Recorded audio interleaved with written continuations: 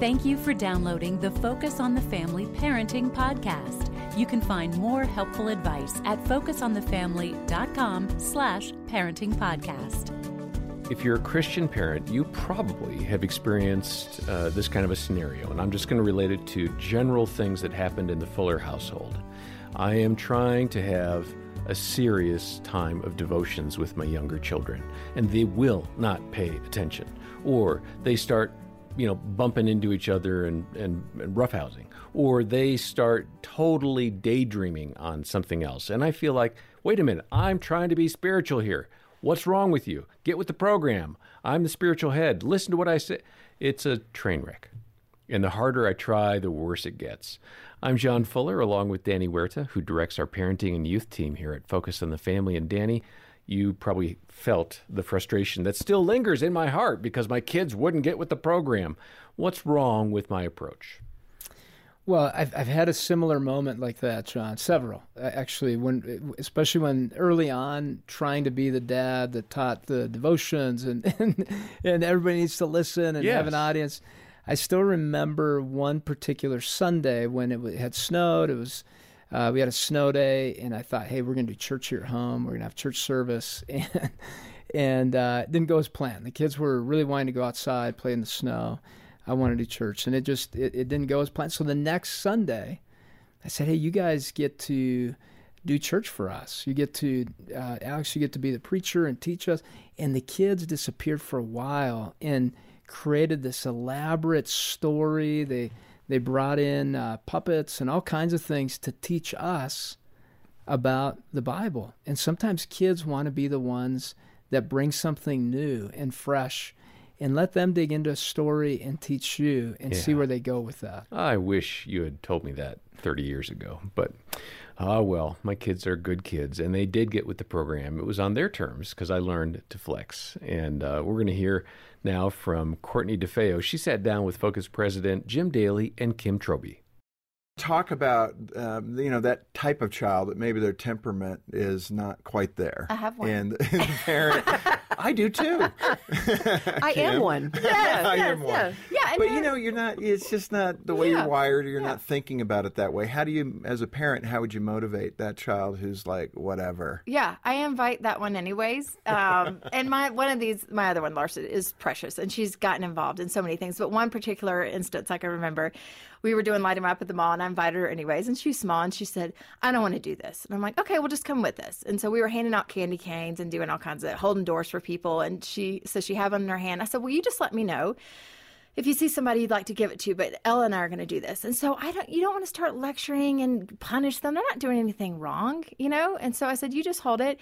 And so then she saw this old man, and he had bags, and he probably came there to do his one Christmas shopping of the year. And she goes, that guy. And I'm like, oh no, not that guy. I'm like, okay, great. So I had to go up to this man and say, hi, my daughter has a present for you. And her attitude was still so poor, but she kind of shoved it his way, and I tried to code it over and shove it, explain it to him. But then 20 minutes later, she was the one finally holding the door. But the thing is, we can't get mad at these kids and just give it time, because he might wait till college, or he might be like me and after college be the one, but we can't force faith down their throats. Okay, now I feel guilty. Yeah. How many times have I said to my boys, be nice. Come on, do this right. Well, Open that door. I have too, but it goes back to that point. It's like, believe he's real, and he's going to be the one that changes their hearts. But keep inviting them to the game and saying, hey, Mom and I are going to do this. Do you want to come? We'd love to have you. And we believe in you. We've seen you be so generous, and we think you'd be great at this. Come with us. One thing that you say is you are the CMO in your home, the Chief Mood Officer. And that's really true, because if we've got a bad attitude, they've got a bad attitude, right? Yes. I'm so thrilled to be on here to also break this misconception that I'm the happiest one in the family. That's Ron. I like to say that I am the queen of moods, married to Santa Claus, because he is so happy, like skipping to the coffee machine, and I'm just not happy. Most mornings, I'm not happy. But I have found that I can be the chief mood officer, that if I can start turning that ship towards joy, the rest will follow. And I've talked to a lot of moms that read my blog or my book and say, I'm just not wired that way, because I am pretty silly. And there's a lot of moms that are structured, and I am pretty silly, and they say, how do I be fun or silly when I am not that way?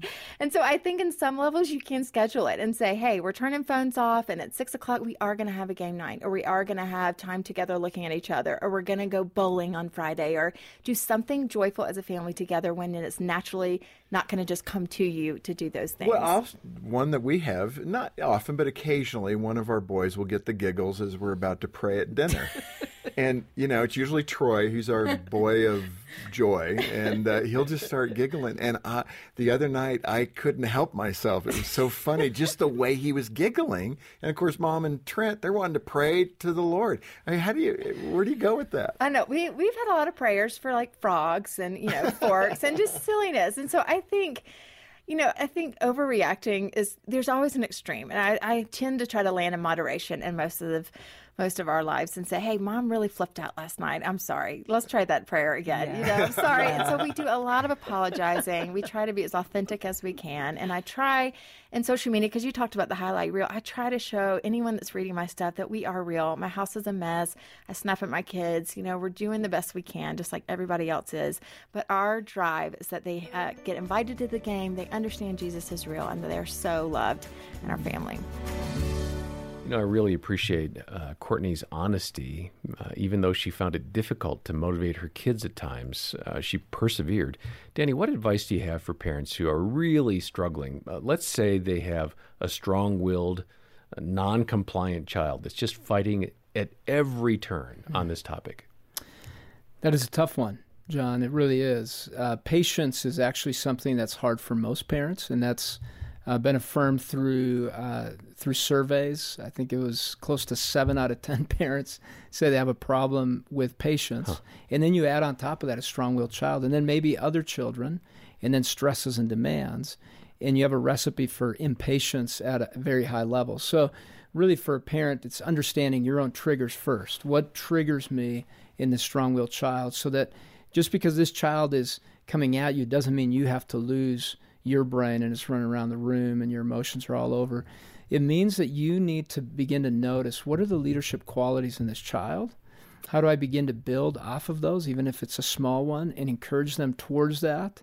And in a very gentle way, begin to lead them away from that battle. And that gentle being that you need to not engage in the battle. So if they challenge you in something, you recognize the fact that they're challenging because of a reason, maybe in the relationship or the situation, and you don't have to give up control in that moment. You can say, well, you can do this now or in an hour, but you're still going to have to do it. And the consequence doesn't have to be that you're warning and threatening. The consequence just comes in, whatever that is, whether it's a loss of a privilege or a loss of something down the road. Yeah.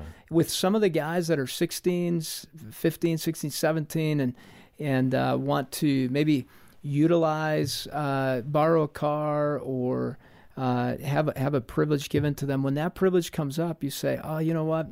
We took about 15 minutes arguing about that thing yesterday.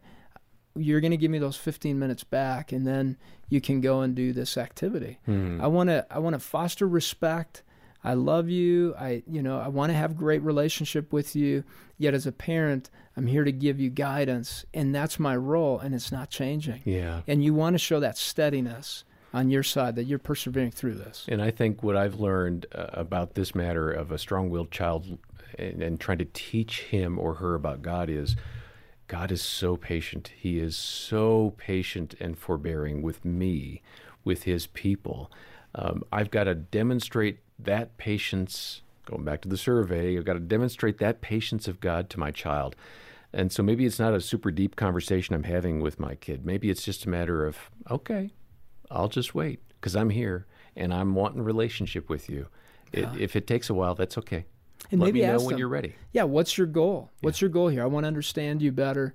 And then you can explore the thought bubbles. Yeah. Maybe write them down. Here are the different thought bubbles, and you understand your child better. Yeah. It doesn't need to stop you from that.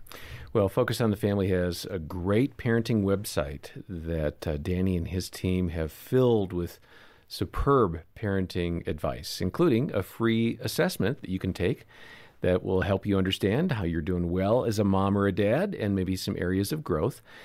It is free and it takes just a few minutes. We highly recommend that parenting assessment. We also have Courtney DeFeo's book, In This House, We Will Giggle. And we're making that available to you as our thank you gift for your donation of any amount to Focus on the Family today. All the details are in the episode notes. Next time, we'll discuss some gradual steps that you can take to prepare your teen for adulthood. Until then, I'm John Fuller, and on behalf of Danny Huerta and the team, thanks for joining us for the Focus on the Family Parenting Podcast.